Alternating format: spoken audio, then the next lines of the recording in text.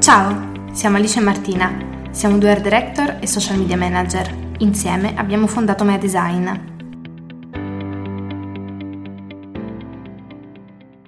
Il titolo del podcast di oggi è Le frecciatine sui social.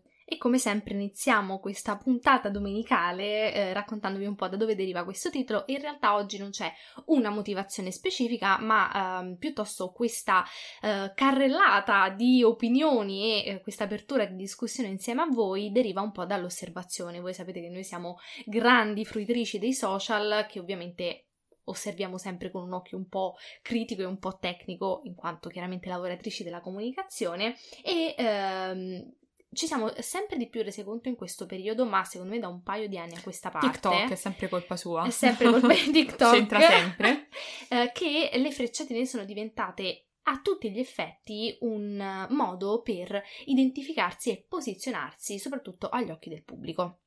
Si sta sempre appunto più diffondendo e c'è sempre stato chiaramente come fenomeno, perché sì, esiste anche, ma nella vita personale sì, penso che sia sempre esistito, ma adesso soprattutto con l'avvento di TikTok si è proprio diffuso a macchia d'olio.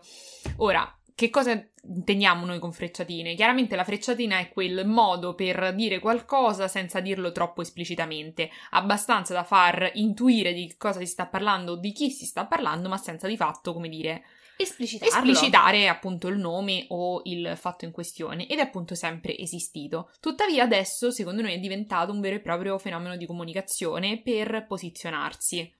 E quindi chiaramente non potevamo non approfondirlo insieme in un podcast, anche perché secondo me è un argomento interessante e soprattutto friccicarello, a parte friccicarello, ma che tutti noi vediamo sui social e che non sempre viene ricondotto a una tecnica o una strategia di comunicazione, invece non sempre naturalmente, ma in alcuni casi lo è. Bisogna fare una premessa a questo podcast, cosa che diciamo sempre in ogni podcast, in ogni post, ma è giusto ripeterla perché è fondamentale, e cioè che ogni singola cosa che si pubblica sui social, dalla foto della tazza della colazione la mattina alla foto dei piedi che camminano sull'asfalto, tutto fa parte della costruzione del vostro, del nostro, di quello di chiunque personal branding agli occhi del pubblico, e quindi è importantissimo valutare con molta attenzione tutto ciò che si decide di pubblicare sui social, perché anche una piccolissima cosa può far cambiare la percezione che il pubblico ha della persona in questione. Non solo, ma soprattutto le frecciatine, che non necessariamente, come vedremo adesso, sono una cosa negativa, ma comunque sono una cosa un po',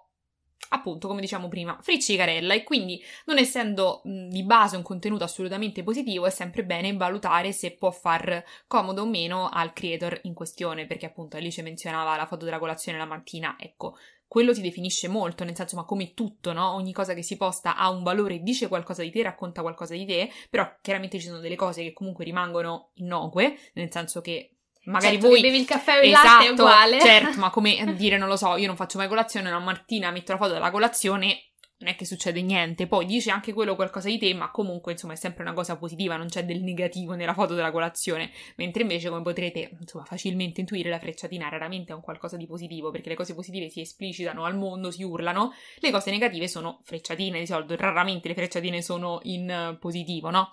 Per cui è sempre bene, secondo noi, tenersela alla larga, perché comunque contribuiscono a creare un clima di negatività, o non per forza di negatività, come vedremo adesso nel caso per esempio dei TikToker giovanissimi, ma comunque contribuiscono a creare un po' di ossessione morbosa che a lungo andare non è mai positiva e si può ritorcere contro il creator stesso. Ecco, appunto, Martina citava i TikToker molto giovani che secondo noi sono una categoria che può particolarmente beneficiare delle frecciatine. Tra l'altro proprio oggi o forse ieri, rispetto a quando stiamo registrando questo podcast, sono uscite un po' di frecciatine su TikTok, gente che esce con ex. Allora, io purtroppo non sono abbastanza informata su questi gossip per portarveli, ma insomma ci riferiamo a quel tipo di frecciatine che appunto in alcuni contesti, come per le house o per i TikToker molto giovani che fanno dell'hype e del gossip sentimentale e personale un cavallo di battaglia della propria crescita sui social, sono chiaramente uno strumento per risollevare un po' l'attenzione quando magari sta calando, per smuovere un po' le acque, per anche in quel caso posizionarsi, per dire qualcosa senza dirla troppo. Quindi Se parliamo di persone soprattutto molto molto molto giovani, quindi 15, 16 anni, 17 massimo, già sopra la maggiore età, secondo iniziano me... a diventare pericolose, Esatto. più che altro perché bisogna sempre distinguere se i social sono un passatempo o un lavoro, perché il numero di follower, in questo caso soprattutto per i giovanissimi, soprattutto se ci riferiamo a TikTok, perché insomma sapete cosa ne pensiamo, non necessariamente indica il fatto che sia un lavoro oggi, ma soprattutto che lo rimarrà domani. Che ci sia una progettualità. Esatto, probabilmente molti, non ci odiate, sono chiaramente delle meteore, quindi persone che hanno avuto l'intuizione di fare un balletto al momento giusto, la fortuna del fatto che l'algoritmo li ha aiutati, fortuna di essere belli o bei ragazzi, perché non dire che ci stiamo a prendere in giro, l'estetica sui social conta, soprattutto su TikTok, soprattutto tra i giovanissimi, ma non è detto che abbiano poi effettivamente qualcosa da dire a tal punto da riuscire a durare nel tempo, a tal punto da diciamo costruire appunto un personaggio che duri e che fatturi, perché ovviamente l'obiettivo, come diciamo sempre sui social, è chiaramente quello, non è stare a perdere tempo tutto il giorno su Instagram, ma su soprattutto TikTok. Magari c'è un approccio perché magari non seguite da agenzie, seguite o seguiti naturalmente da agenzie, o perché appunto magari non c'è questa progettualità, ma c'è ok, in questo momento c'è questa cosa, magari cavalco anche l'onda del brand che mi sponsorizza un contenuto piuttosto che, ma non è quello che io voglio fare nella vita, magari voglio fare il medico, l'avvocato o non lo so, il fotografo di moda o la fotografa di moda, e quindi per me i social sono un passatempo e quindi ho un approccio anche molto personale, perché ecco, chiaramente tutte le frecciatine sui vostri social personali, proprio personali, quelli, cioè nel senso, per me sono sempre un po' cringe, però fatele se volete farle. Cioè... Sì, diciamo hanno poche conseguenze. Esatto. Più chiaramente saliamo di numeri, più diventa problematico, ma perché più persone si ricordano di quello che avete detto, più persone amplificano il messaggio che voi avete dato. Quindi possiamo sostanzialmente riassumere il tutto dicendo che le frecciatine non sono adatte a tutte le età e non sono adatte a tutti i target, perché appunto chi costruisce il proprio personaggio, ripeto, che sia duraturo nel tempo o meno, su se stesso, e se stesso inteso non come io vi racconto la mia vita, quanto più io vivendo quello che sono, quindi vi faccio balli, vi porto con me a fare qualcosa, faccio video con altri creator su TikTok per esempio, è chiaro che il gossip è parte integrante di quella persona, soprattutto se all'inizio si condivide magari apertamente, dopo non lo so, una settimana una relazione, è evidente che poi tutto quello che ne verrà dopo, no? Quindi frecciatine su frecciatine se ci si lascia, insomma è normale, direi che è anche giusto, perché è l'unico modo a volte per sopravvivere, detto sinceramente, proprio perché non si ha realmente qualcosa da raccontare se non la propria vita e se stessi, anche in un senso un po' non negativo, però di gossip, che chiaramente ha sempre i suoi pro e i contro, no? Pensate a Webbo, cioè Webbo vive di frecciatine e di gossip, non che Webbo manda le frecciatine, ma Webbo esiste perché la gente si manda le frecciatine e ci fa un articolo sopra. Oppure, non so se avete visto Spotted, no? Quindi il box domande con persone che raccontano, che ne so, questa influencer e questo calciatore si stanno frequentando e non si dice il nome, insomma, sono tutte un po' frecciatine velate e quindi per certi target è giusto perché è adatto all'età. Soprattutto adatto all'età e adatto anche alla leggerezza degli argomenti, al direi. Target anche che lo segue, che magari non vuole vedere un contenuto necessariamente di informazione o di ispirazione, ma magari vuole banalmente essere intrattenuto col gossip, che è la cosa più normale del mondo, cioè esiste da sempre. Sì, diciamo che quello che direi è che il gossip e le frecciatine di TikTok sono diventate le nuove serie televisive, cioè se ne parla come all'epoca noi parlavamo, non lo so, di Zoe 101 e della protagonista e del ragazzetto, chissà quando si metteranno insieme, nella quinta puntata al litigo, nella settima si rimettono insieme, nella decima lui si bacia con quella, lei li vede, allora, cioè è la stessa identica cosa ma in real life, quindi ci sono le TikToker e i TikToker che fanno tutti questi inciuci e noi li seguiamo, cioè io ormai sono appassionata di alcune storie di persone che neanche so come fanno di cognome, però ormai è come appunto una serie televisiva, li leggo da Webbo, mi interessa, vedo le lacrime, mi emoziono e quindi ovviamente li seguiamo come non fossero effettivamente, come dire, reali e ci appassionano un po' per quello, quindi per quel target mi sento dire che sono più che giusti. Naturalmente poi sui social ci sono tanti personal branding che si riferiscono e si rivolgono a tantissimi target e secondo noi se innanzitutto saliamo d'età appunto sopra la maggiore età, ma diciamo sopra i 20 anni forse. Sì, fino ai 22 mi sento che sia accettabile. Poi sopra i 20 facciamo, dai, sotto i 20 anzi. Sì. Quindi quando saliamo d'età e soprattutto cambia anche la proposta di contenuto, perché magari sì, in tutti i social praticamente c'è un grande racconto della propria vita personale, ma spesso e volentieri moltissimi creator poi si vanno a focalizzare su un argomento più o meno verticale, che possa essere, non lo so, il make-up, la tecnologia, la comunicazione o qualsiasi altra cosa, le frecciatine assumono secondo noi una sfumatura un pochino diversa e quasi mai sono positive, perché se da una parte è fondamentale prendere posizione anche su argomenti scomodi e dare un po' quel twist di tanto in tanto, no? Dire ok, io su questa cosa non sono d'accordo, io questa cosa non la reputo giusta, eccetera, eccetera, eccetera, ma c'è differenza tra prendere posizione e quindi dare al pubblico uno strumento in più per infilarvi, incasellarvi, prendete ovviamente sempre questo termine in maniera positiva, è solo proprio a livello di posizionamento di brand, se parliamo di creator come brand, ma la frecciatina può andare un po' a sciogliere tutto un lavoro di costruzione di personal brand che invece è stato fatto magari in anni. Perché c'è da dire che nel momento in cui si alza l'età e probabilmente c'è anche più consapevolezza di sé e del fatto che si tratti di un lavoro vero e proprio, chiaramente si sa sui social tutto il giorno e si creano contenuti per gratuiti, insomma, o per aziende, è che la frecciatina diventa uno strumento per posizionarsi.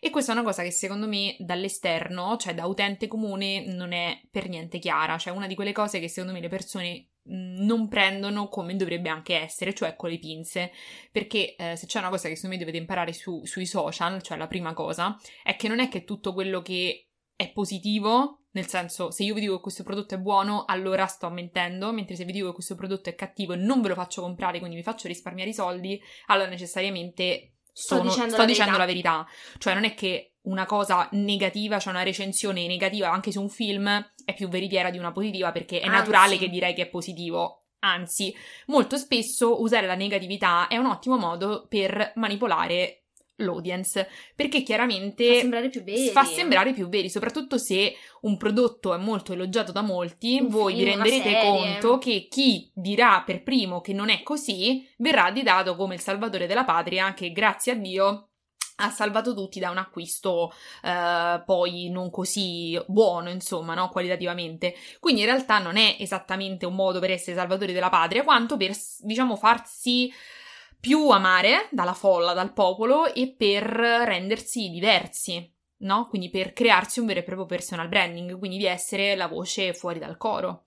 E diciamo che se questo viene fatto per cose che esulano un pochino dal lavoro, quindi che sia per esempio un film di cui tutti sono... Io ricordo, forse Stefano Guerrera, non vorrei dire una stupidaggine. Sì, per House of Gucci. Per House of Gucci, ok. Ho detto, vedi, ricordo qualcosa a volte. Sì. E lui aveva stroncato il film dicendo che non gli era piaciuto per niente, ora non ricordo per quali motivazioni, mentre tipo tutto il mondo stava dicendo wow, House of Gucci è fantastico. Ora, non metto in dubbio che a lui non sia veramente piaciuto il film, perché tra l'altro lui mi sembra una persona anche molto sincera e trasparente. Il contesto, apro solo una parentesi per chi magari non avesse idea di cosa stiamo parlando. Quando c'è stata la prima di House of Gucci, che è stato, non lo so, a ottobre scorso, novembre scorso, hanno invitato il mondo alla premiera a Milano, hanno fatto red carpet, eccetera, e c'è stata appunto la prima visione del film per un'elite di persone, tra cui ovviamente tantissimi VIP, tantissimi personaggi appartenenti al mondo dello spettacolo, tantissimi influencer, tra cui c'era anche Stefano Guerrera. E mentre molti hanno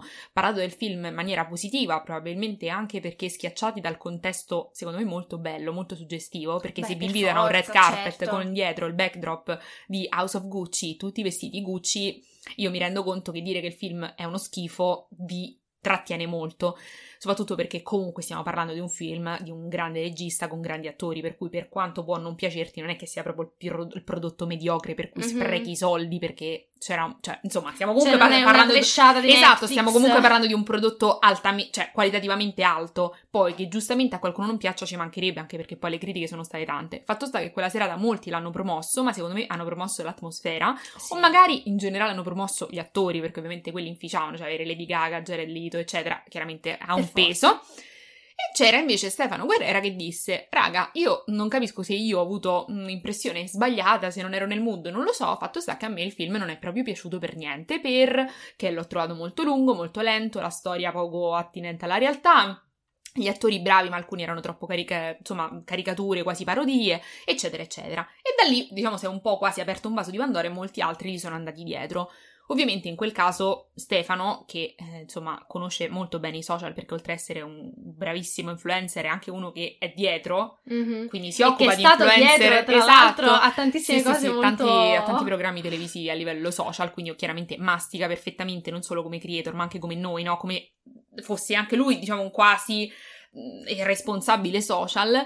Chiaramente l'ha fatto sicuramente perché pensava che il film non valesse, ma anche perché sapeva che dire per primo una cosa non perché fosse negativa, ma perché fosse diversa da quello che dicevano gli altri, soprattutto se tu pensi che sia effettivamente così, perché poi uno si deve anche mettere, secondo me, una mano sulla coscienza. Assolutamente sì. Perché dire per primo che una cosa è negativa è ottimo, se poi ovviamente quella cosa cioè può essere anche vista da quel punto di vista. Se invece uno, come dire, fa un sogno la notte e la mattina dopo si sveglia dicendo che questa cosa fa schifo, chiaramente ti si può ritorcere contro. In quel caso lui ha fatto bene perché, essendo stato il primo a dirlo, tutti lo citavano.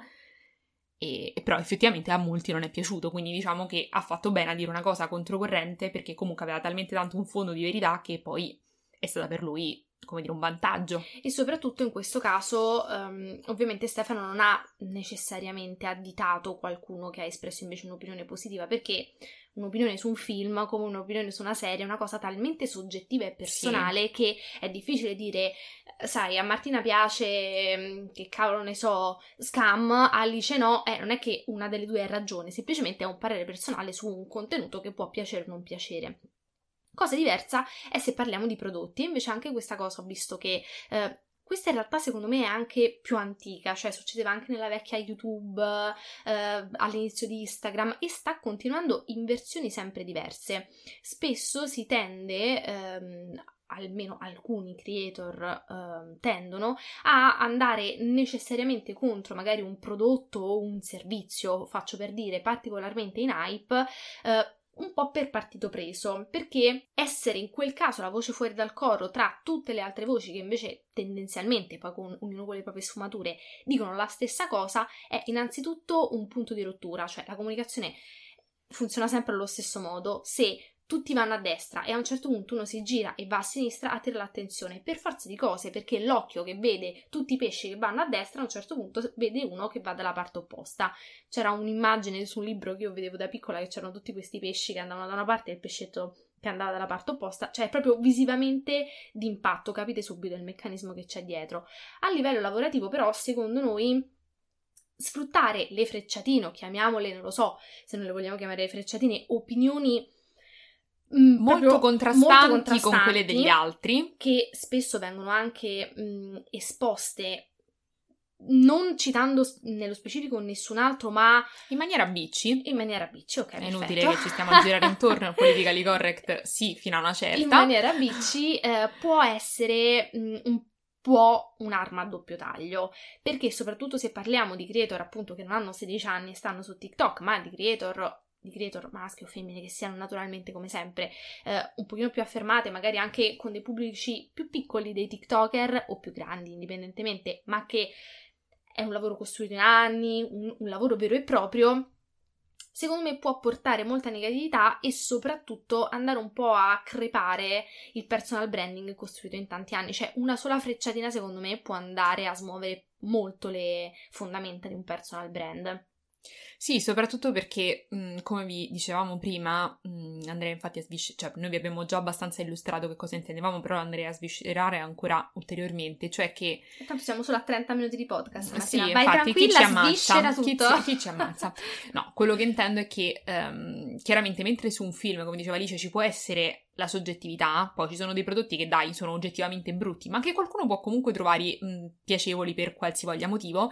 Quando si arriva su invece i prodotti dove bisogna pagare, no, perché i prodotti, quando bisogna pagare per un qualcosa di, non so come dire, di concreto, le persone assumono tutt'altra mood. Forse perché il filmancino viene considerato comunque una visione bella, anche se il film è brutto, mentre un prodotto che compri, non lo so, al supermercato, da Tigotà o da Kiko, insomma, dove vogliamo, assume una connotazione forse molto diversa. Chiaramente, scontato, ma va detto, più si alza il prezzo, più chiaramente aumenta anche l'astio delle persone verso determinati prodotti. Banalmente, voi andatevi a trovare i video su YouTube di borse Hermès, le recensioni positive, wow, ho comprato la mia Hermès, hanno tantissime views, ma quelle la mia Hermès si è rovinata dopo un giorno, ne hanno 8 milione. miliardi di più. Cioè, è normale perché tutti, wow, Hermès fa delle borse fantastiche, la prima o il primo che dice, ragazzi, guardate, la mia si è rovinata dopo un giorno, che schifo, non spendete 10.000 euro per una borsa, è naturale che crei più attenzione. E il punto è che cioè prendete chiaramente sempre tutto, come diciamo, con le pinze. Non è che chi vi dice una cosa appunto controcorrente vi sta mentendo. Assolutamente no. Però sappiate sempre che soprattutto dire le cose negative possono essere un ottimo modo per andare virali, per farsi conoscere di più e in alcuni casi per farsi amare di più.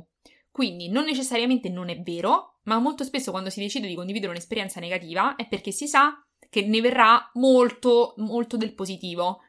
Sì, diciamo, non sappiamo se è chiaro il punto della questione. Abbiamo voluto fare questo podcast perché secondo noi è interessantissimo vedere quanti meccanismi di comunicazione ci sono dietro a una cosa che ha il pubblico che osserva, ma perché anche noi spesso, osservando in maniera magari superficiale qualcosa, non lo focalizziamo.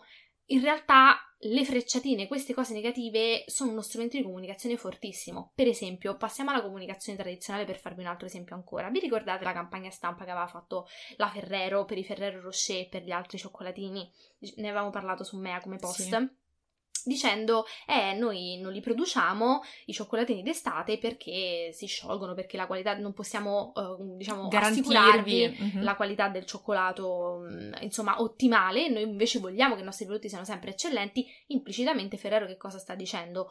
Noi non lo facciamo perché siamo i migliori, tutti gli altri state attenti, perché la qualità del cioccolato non è ottimale, non è come quella invernale. Ovviamente è una frecciatina ipervelata, perché figuriamoci se Ferrero si mette a fare la frecciatina a Perugina piuttosto che a qualcun altro, però è un meccanismo di comunicazione. Anche perché, questo per ricordarvi di quanto sia più posizionante, che poi, non che sia falso, ma la realtà può avere diverse sfumature.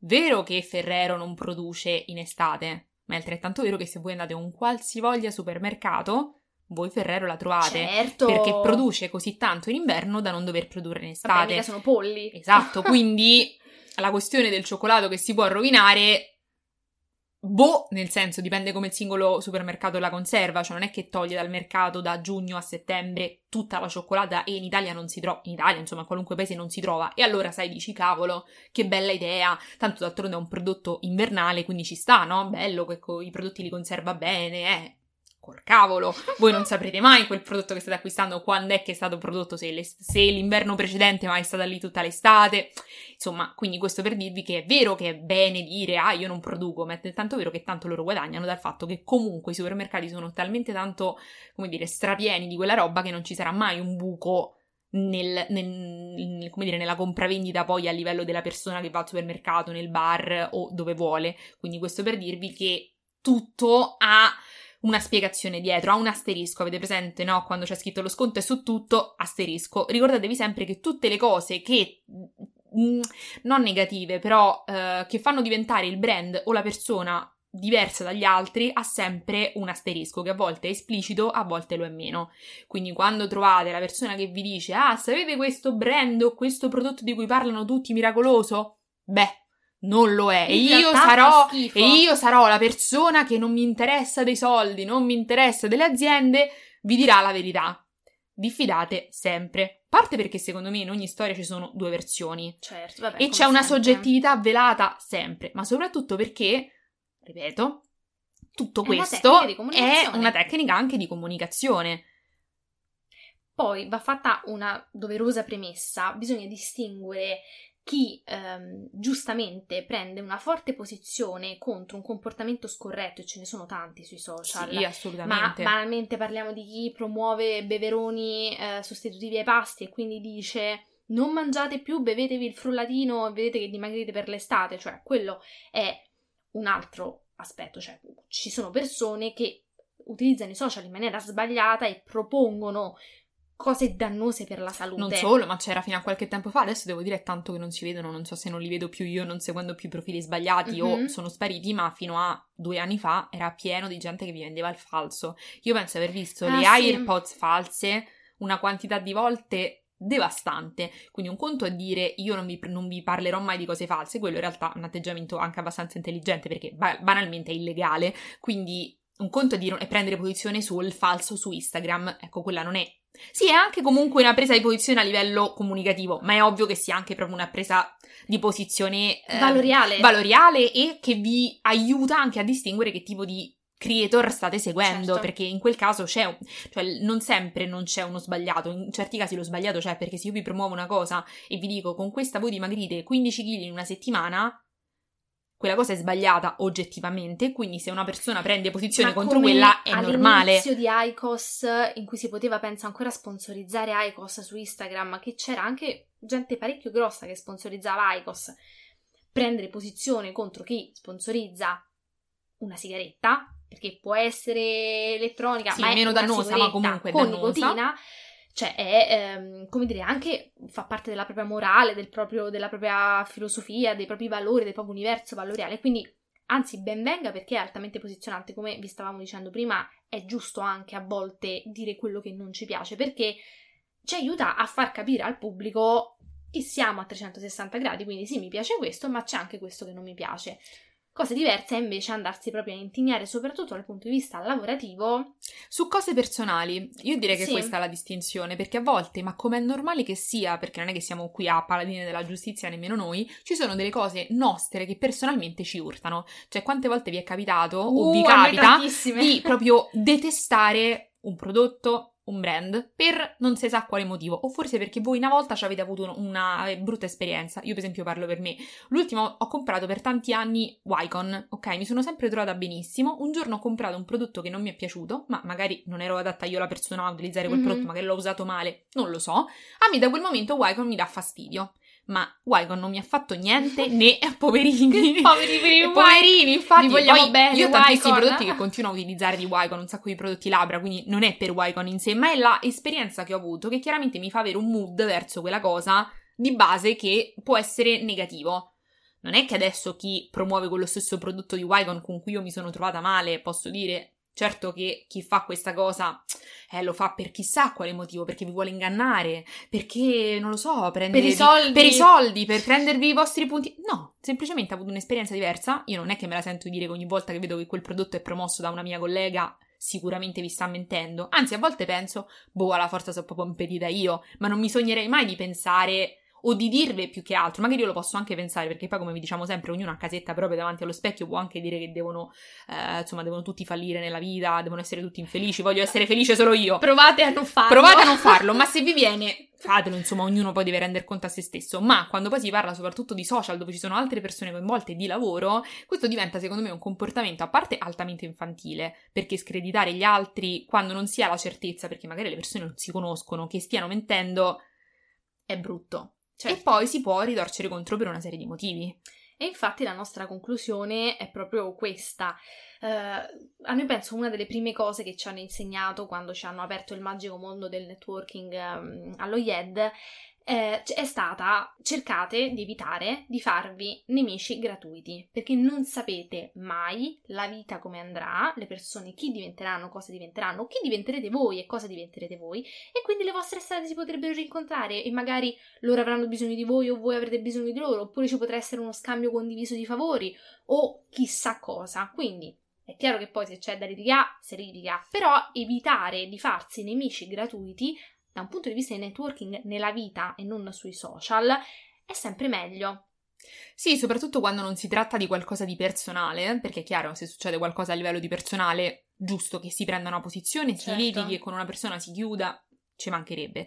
Però gratuitamente non ha senso fare queste cose. Ad esempio, sapete quante volte noi vediamo account simili al nostro, simili a Mea, che hanno le idee simili alle nostre? Ora, nella nostra casetta ci può anche venire in mente che qualcuno abbia preso ispirazione da noi, ma non ci verrebbe mai in mente di fare una storia dicendo certo che la gente dovrebbe avere più originalità. No, non anche perché poi, voglio dire, la rassegna stampa che facciamo noi la mattina a casetta nostra la faranno anche gli altri. Ma esatto, può essere un caso, ma può essere anche vero. Il punto è che finché non è una cosa così grave che ti può creare un danno, perché chiaro nel momento in cui si creano dei danni è tutto un altro paio di maniche, ma se il danno non te lo crea, vivi e lascia vivere, proprio perché non sapete mai un domani con chi avrete a che fare. Sapete quante volte io sono sui social da quasi 8 anni? In 8 anni, ma sapete quante volte ho visto cose che ho fatto io riproposte 2 anni dopo con le stesse vesti? Tante, ma ho la certezza che abbiano preso spunto da me? No. Anche avessi questa certezza, è capitato. Amen. Quel giorno quella persona non era particolarmente ispirata. E chi se ne importa? Ha preso ispirazione, sono contenta, io ho salvato un pomeriggio.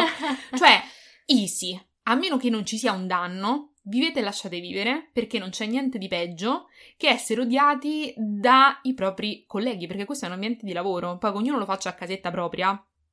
Non deve, come dire, crearvi l'illusione che non siamo tutti all'interno di un mega ufficio invisibile e che poi l'ufficio, come dire, esattamente come un qualunque ufficio, se lavorate in un ufficio sapete che crearsi problemi con i colleghi accanto, con i capi, eccetera, non è mai positivo, a meno che non ci sia un reale motivo per farlo, ma se sono solo scaramucce interne o antipatie da poco, è sempre bene non creare problemi perché purtroppo poi le persone potrebbero non aiutarvi un domani quando vi serve, quindi in realtà più furbizia, e la furbizia non è dire agli altri io sono migliore degli altri perché non faccio questa cosa e gli altri sì, quanto magari anche lasciarla intendere o comunque farvi vedere cosa fate voi, magari promuovere delle alternative a quella cosa a cui fanno tutti, è un modo più propositivo e che vi fa anche la passare... soluzione, non il problema. Esatto, vi fa passare anche in un modo migliore, perché comunque dire sempre che gli altri sbagliano e che voi siete ragione crea un clima negativo e a lungo andare scoccia. Speriamo che con questi 42 minuti di podcast, no, non lo so quanto è avvenuto, ma penso molto lungo, siamo riusciti a farvi vedere questa cosa da un'altra prospettiva, perché poi è un po' quello che cerchiamo di fare con tutti i nostri podcast, e secondo noi cioè questi sono i podcast più interessanti secondo me, perché prendono una cosa che tutti noi vediamo e ci trovano dentro un meccanismo di comunicazione che poi in realtà è anche alla base della comunicazione classica e della comunicazione che si usa, ma della politica, da 200 ma di qualunque cosa. Chiunque vi dica che lui è il salvatore della patria, sappiate che a meno che non lavori per un'organizzazione no profit. Grazie per aver ascoltato il nostro podcast. Se volete saperne di più su di noi, su cosa facciamo, seguiteci su Instagram al profilo medesign.agency. Alla prossima. Ciao!